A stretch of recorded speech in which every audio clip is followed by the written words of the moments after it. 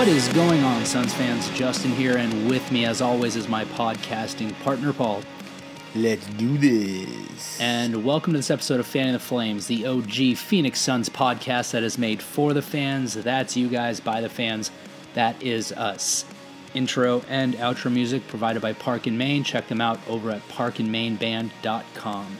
You can give us a follow or hit us up on Twitter. I'm at So Says J. Paul. At Dervish of Whirl. And the pod is at Fan the Flames NBA. And the Bright Side of the Sun podcast network is available at brightsideofthesun.com and on all podcasting platforms. Don't forget to rate, review, and subscribe. Okay. All right. That's out of the way. I don't know why I even bother doing that every time from now, at this point, because, well. You don't know. Yeah, exactly. I mean, if you listen to podcasts, pretty much every podcast asks you to do all that stuff. Is that the case? I don't listen to podcasts. I listen to 3 podcasts. I won't say who they are because I don't want to hurt anybody's feelings. Maybe 3.5. You can figure that out. Anyway. It's not that hard to figure out. So we're recording actually pretty much immediately after the end of the Raptors game. And I will say this right off the bat, at least the Suns showed much better effort than we saw over the weekend in the games against Detroit and Golden State.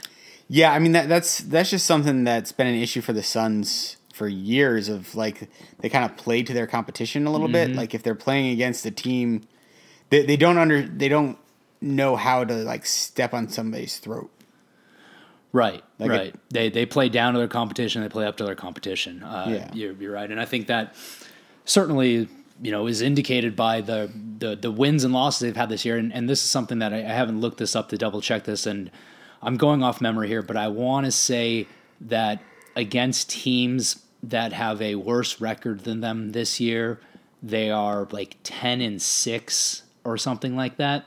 Which, sure, okay, you have a winning record against them, but it should be better than 10-6. I would like it to be better than 10-6, and then you also take into account then that means at 24 wins right now that they have 14 wins against teams that have better records than them. Yeah, and obviously that's a losing winning percentage overall, but still, you're railing off more wins against teams, that are better than you than against teams that are worse than you.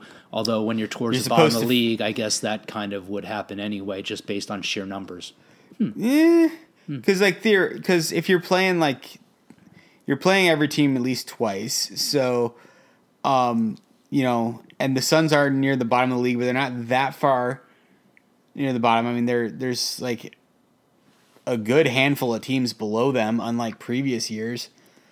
So there's more than enough teams that they should be able to, beat on a regular basis, or at the worst case scenario, it's close, but they should have been able to beat the Pistons. Yeah, I mean, I'm sorry, that Pistons team that basically jettisoned every good player they have, except for Derrick Rose, who's now hurt.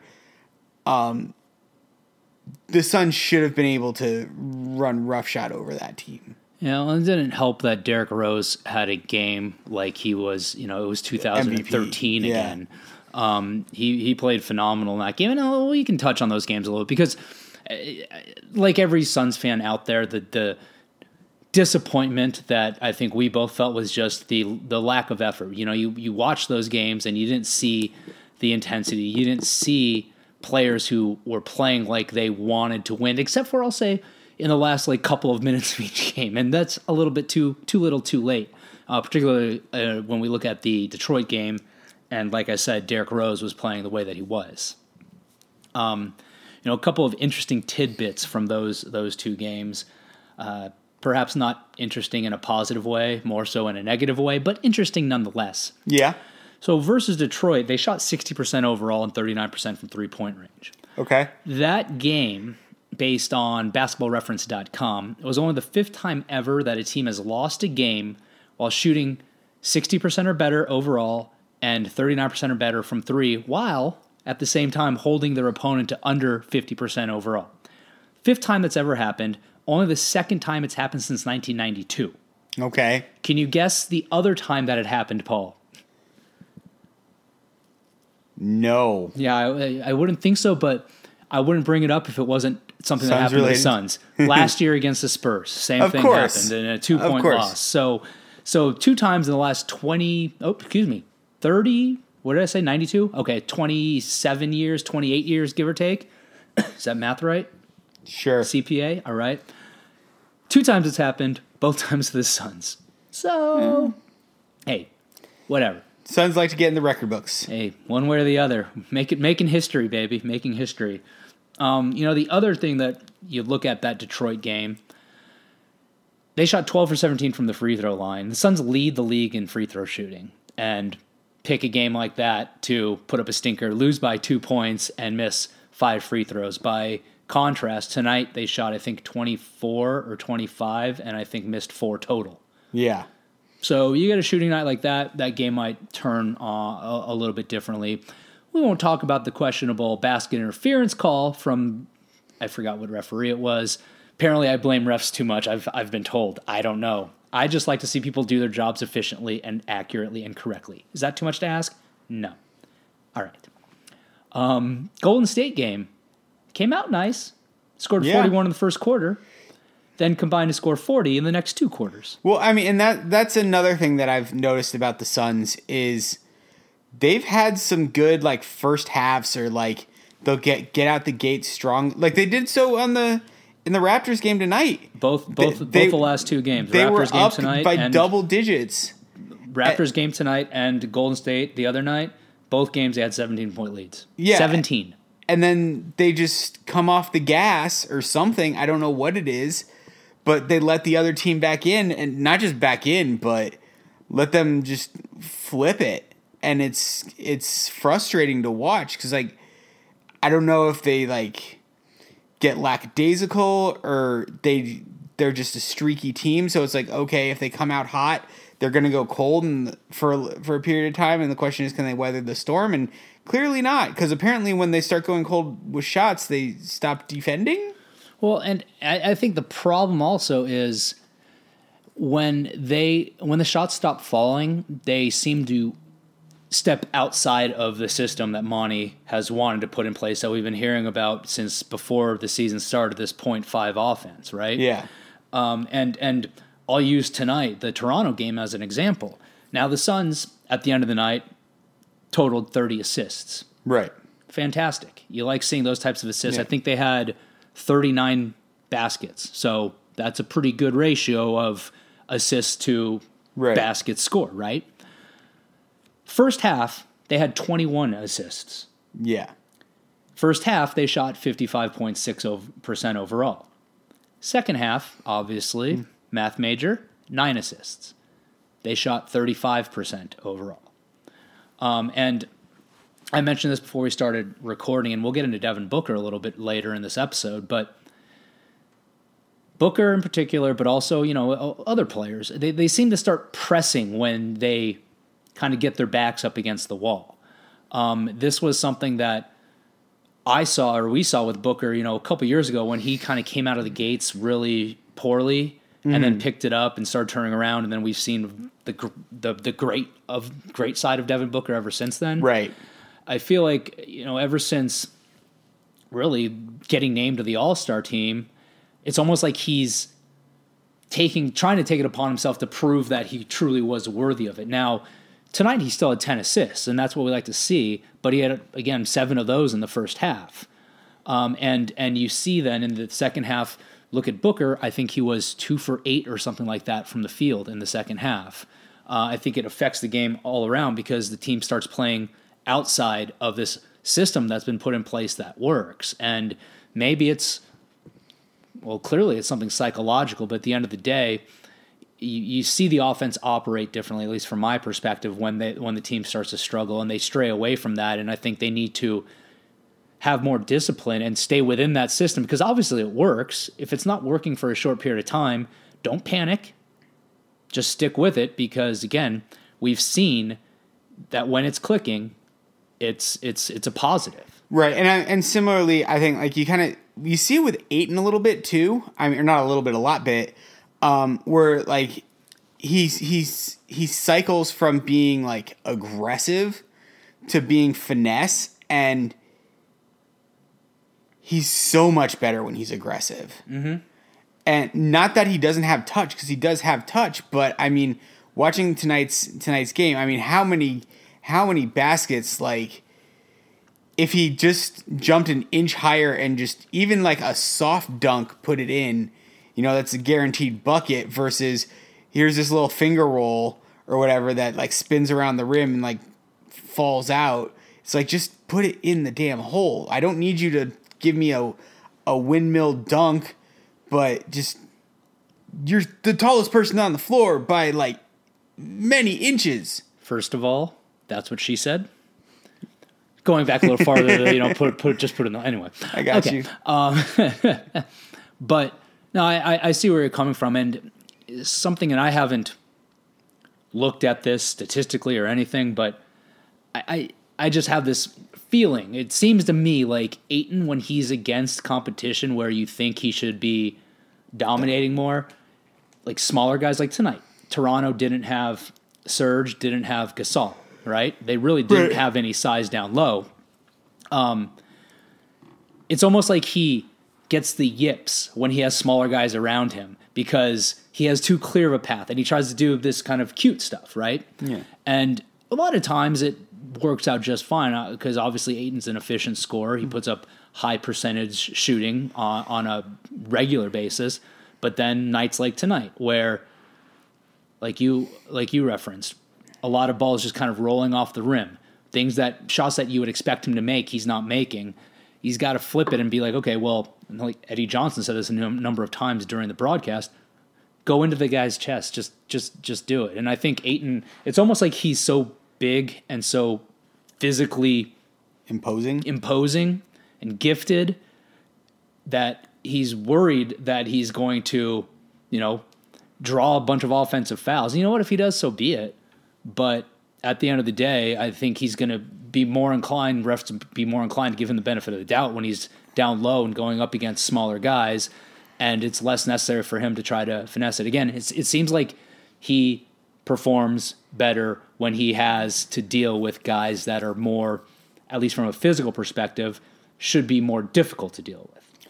Right. Well, and I think this goes back to, I think there was an article, it was like a week or so ago, and like McHale was quoted in it, and he was talking about how he talked to Ayton, or Ayton was saying what McHale told him. I can't remember the specifics, but basically McHale told him is like, Book's going to get his. Book's going to do his thing.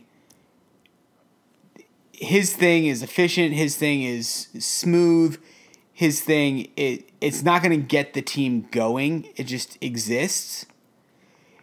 When Ayton is aggressive, that creates energy. That's also kind of one of the things, like why losing Oubre really hurts. Just because he brings those energetic plays, like something about like a big dunk or a big block or whatnot just kind of gets the rest of the team like, yeah. Right. And if Ayton's going to play his finesse game, he's not giving that. And like that, so that energy transfers and the rest of the team kind of slacks off a little bit too. And what happens, and where we're at. Yeah, and I think that's, speaking of Oubre, obviously we know now that he had the scope today. They said they're going to reevaluate him in a month. At this point, 5 weeks left in the season. Right. It's like, okay, I hope the reevaluation is, it looks good. You'll see him next year. Yeah. I think that's what it boils down to there. But with his absence, you do need somebody to step up and kind of be that galvanizing force for the team. Right. Ricky Rubio is a floor general type guy, good vision, but he's not going to be your vocal leader out there, your emotional leader out there. Ayton, I don't think is at a point in his career, even assuming he has it within his personality, but I don't think he's at a point in his career where you would expect him to kind of step out and be the vocal leader of this team, particularly since he's not the focal point of the offense. And that's where, again, you kind of look to Devin Booker and hope that he can be that galvanizing force on the team. But as he struggles, it's not something that is really, coming to fruition. And Booker's, I don't think, ever really been that kind of super overly emotional, like fiery No. guy, except for when he's getting fouled. And complaining, and most of the time justifiably so. I mean, he took a shot in the mouth tonight from Lowry, inadvertently, sure, and he gets called for the foul when he's bleeding from the face. Whatever. But I think Kelly Oubre's importance to this team has been very much demonstrated over the past 3 games.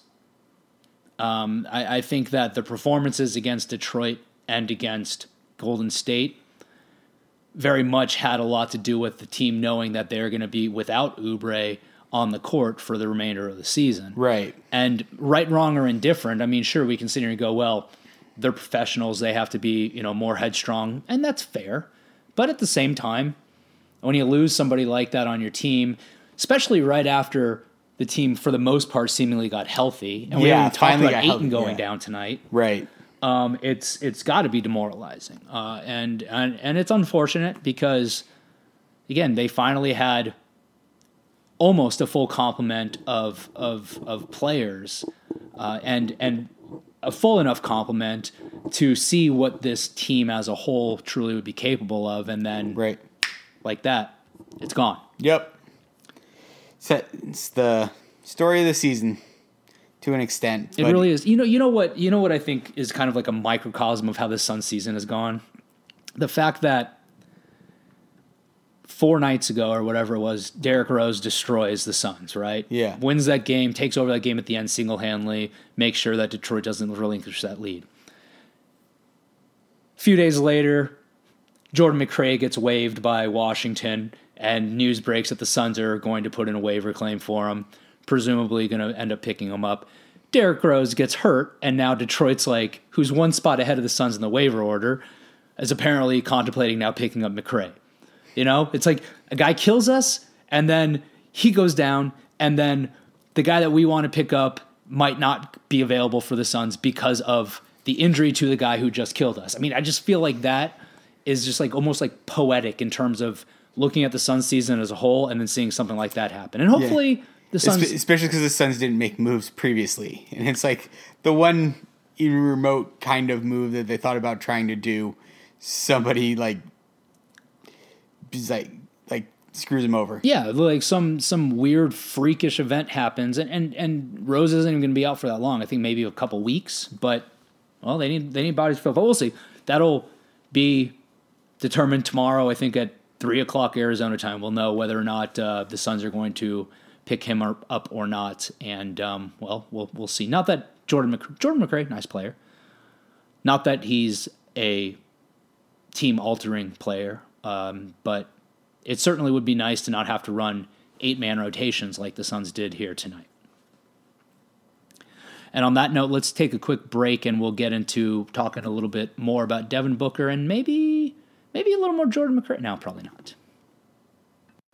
As we started getting into before the break there, one thing that I think is quite apparent to a lot of Suns fans, if not all of us, is that Devin Booker has not been himself, I guess you can say, over the past few weeks. Over on brightsideofthesun.com, John Voita, who is one of the guys from the Suns Report, wrote an article going into the wear and tear that Devin Booker has been going through this year, the physical wear, the emotional wear, the mental wear on him, and how that might be, contributing to the slump that we've seen Booker in as of late.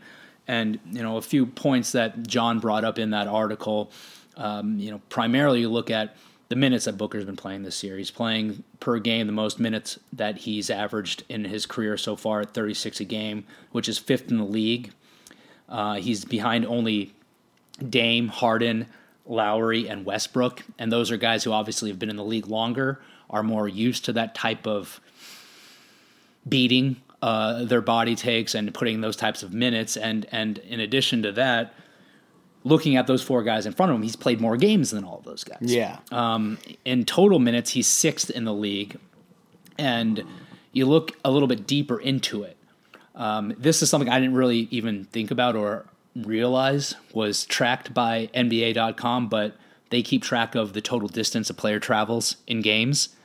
And there's so much that those camera systems that they have now can track. Right, it's pretty interesting. I mean, they break it down, and don't worry, I won't go into it this much detail, but they break it down by offensive distance, defensive distance, things like that. But Booker, in terms of distance traveled, is second in the league, only to C.J. McCollum.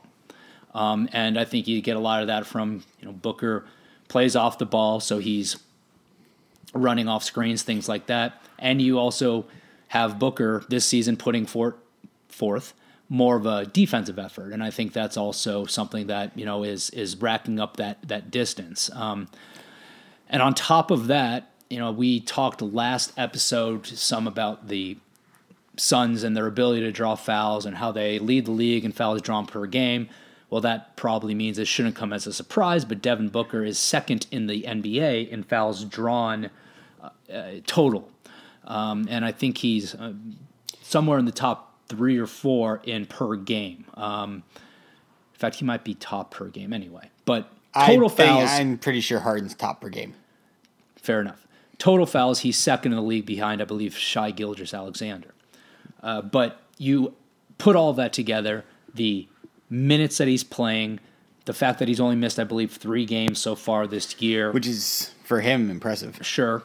And, knock on wood, the amount that he's traveling in games, not the violation traveling, but physically traveling, and then the beating that comes with drawing all those fouls, I think it certainly explains, or at least gives some context as to how Booker might be getting worn down, at this juncture. When it comes to the emotional fatigue, the whole thing with Kobe, I get that people mourn in different ways, but at the same time, based on what I've heard, it's not like they were super tight. I think it's probably more of a physical thing, and mentally, again, I think that Booker's sitting out there trying to press perhaps a little too much, especially when the Suns start digging themselves in a hole, because he wants to prove to succeed. Yeah.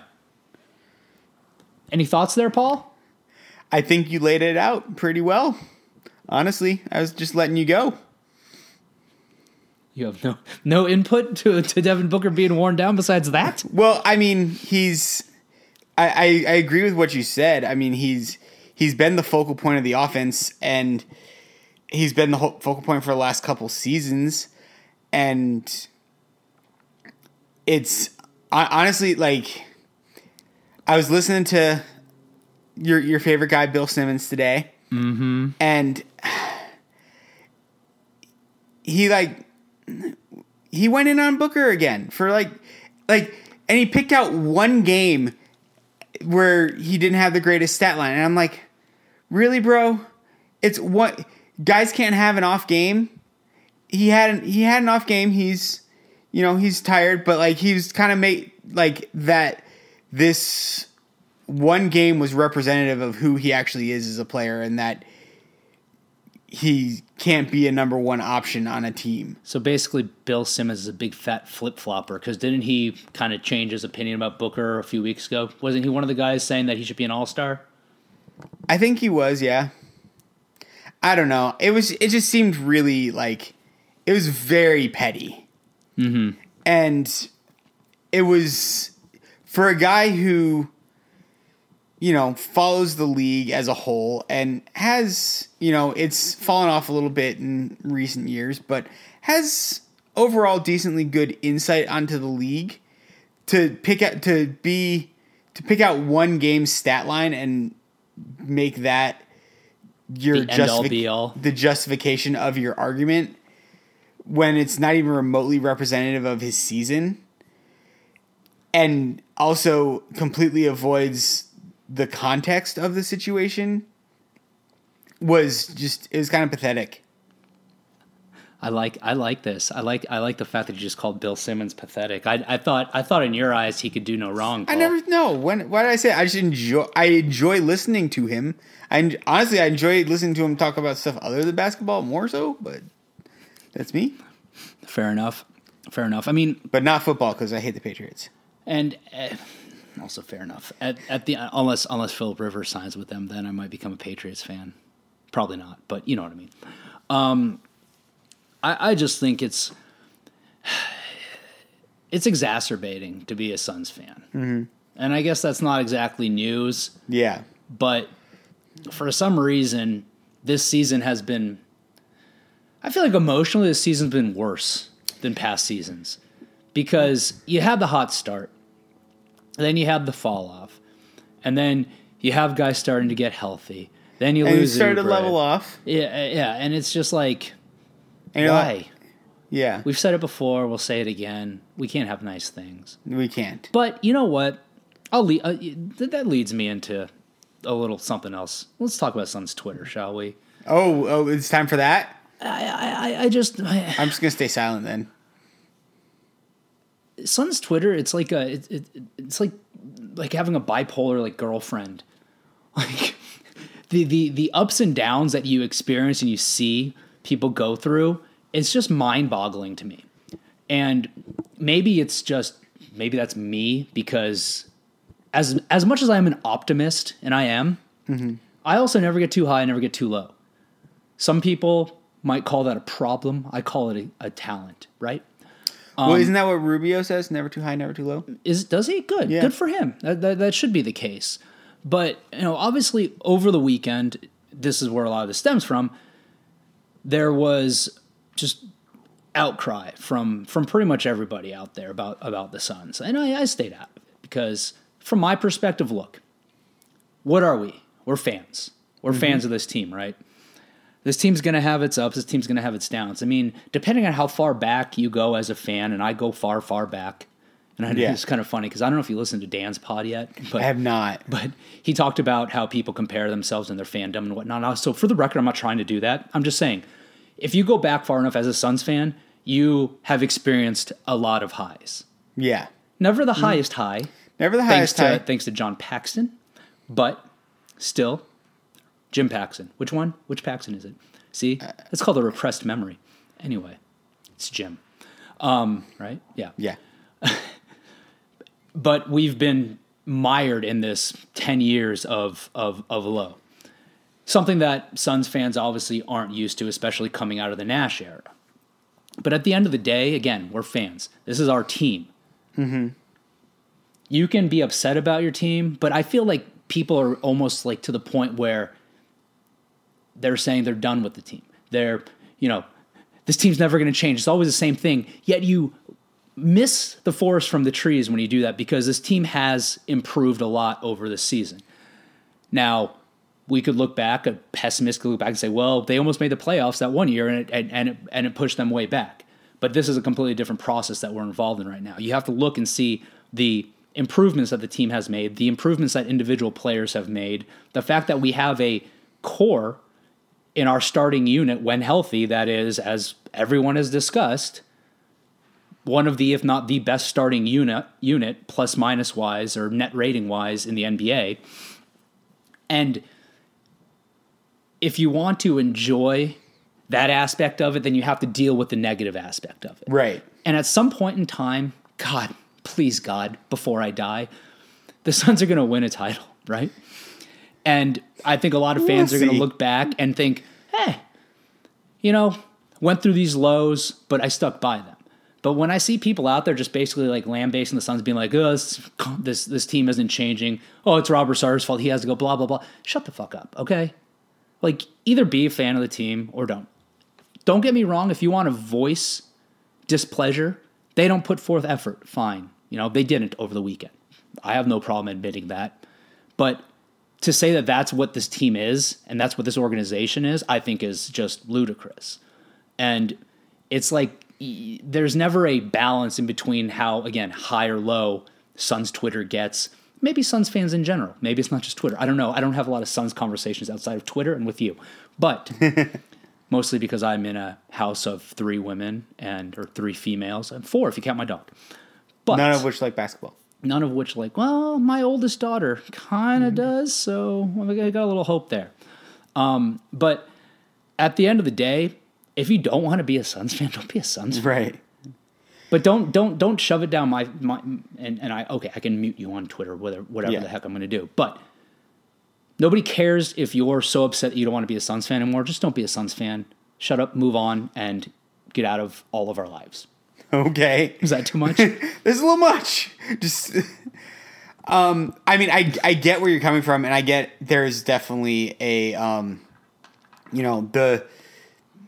this season, like, if everybody had the ability to go back to the summer and just like keep that mentality of like, this is what we're shooting for. Cause like pretty much everybody was kind of in line of like somewhere between high 20s, low 30s. Right. In wins. We're still potentially on track for that. Right. It might be a little tough, with Oubre gone and potentially, hopefully Ayton's not out for too long, if at all. Right. But, we had a baseline, but then, like you said, the highs and the lows of the season just, we couldn't exist in that never too high, never too low mentality as a collective. And it made having early highs made the subsequent lows that much worse. Right. Because it's like, because hope springs eternal. But once that hope is dashed for people who have been mired in the muck for a while, it just crashes so much harder. And that's what seems like this season's been like. I mean, I'm looking forward to next season because we've been saying that for so many years. I know that, but at the same time, it's this season, looking back, at the end of this season, when we look back at it, I think we'll be able to say, I don't know if we'll call it a success, but at the very least, it's an improvement. Sure. And it's something to build on. Right. The NBA isn't like... And we're not the Minnesota Timberwolves. And the NBA isn't like the NFL where you so regularly have a team that could finish last one year and finish first the next year. Right. There's a process. There's not really a reloading in the NBA. I mean, look at storied franchises. Look at the Knicks. They've been garbage for a while. Look at the Lakers until I was going to bring up the Knicks because like your entire argument about like Sarver and whatnot is like that is exactly what the Knicks fan base has been screaming for longer than Sarver's been owner of the Suns. Yeah. Sarver, though, has never had, a loved Phoenix Sun from the past arrested in their home arena, like Charles Oakley. Or had the number one fan of the team kicked out. Or had the number one fan of the team kicked out, a la Spike Lee. Yeah. Or had a president of basketball operations who got mired in a sexual assault scandal. Right? Yeah. So let's not go comparing Robert Sarver to James Dolan, is my point. Okay? But at the end of the day, look, it has been an improvement this year. Yeah, there have been these terrible lows, but there have been some solid highs. I mean, the Mavs game a few weeks back, the Jazz game just recently, and then you look at the players that they have. There's more talent on this team right now, notwithstanding some of the lows we've seen than we've seen in the past. And then you look at the young talent even. I mean, Cam Johnson as a draft pick got lambasted by the pundits. He had a great game tonight, has been coming along, and I think is going to end up being one of the best shooters in the league if he's not already there. And that's, not even looking at the starting lineup, which, as we already referenced earlier, has been one of the, if not the best starting lineup in the league. It's a matter of putting the pieces together. You have that first wave that's kind of there. Now you have to fill out what is going to be the remainder of that group because we know that certain guys like Saric, like Baines, like Frank, quite possibly, are in all likelihood not going to be back next year. So this season, Elliot Kobo, basically the entire bench except for Cam and Ty. Right, and this season really is James Jones's first full season as the GM. Right.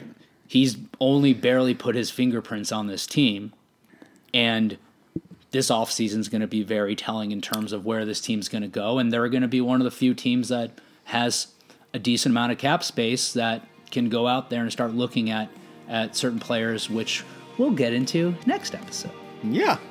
All right. So anything else, Paul, before we wrap up this episode of Fanning the Flames? No, I think we got it covered. All right. Well, then, like we always say here on Fanning the Flames, we do appreciate you guys listening. You can find me on Twitter. I'm at SoSaysJ. Paul is at Dervis of Whirl. And the pod is at Fan the Flames NBA. Just keeping you on your toes. And until next time, depending on when you're listening, have yourself a good morning, good afternoon, or good evening. Good day. Just wanna hear you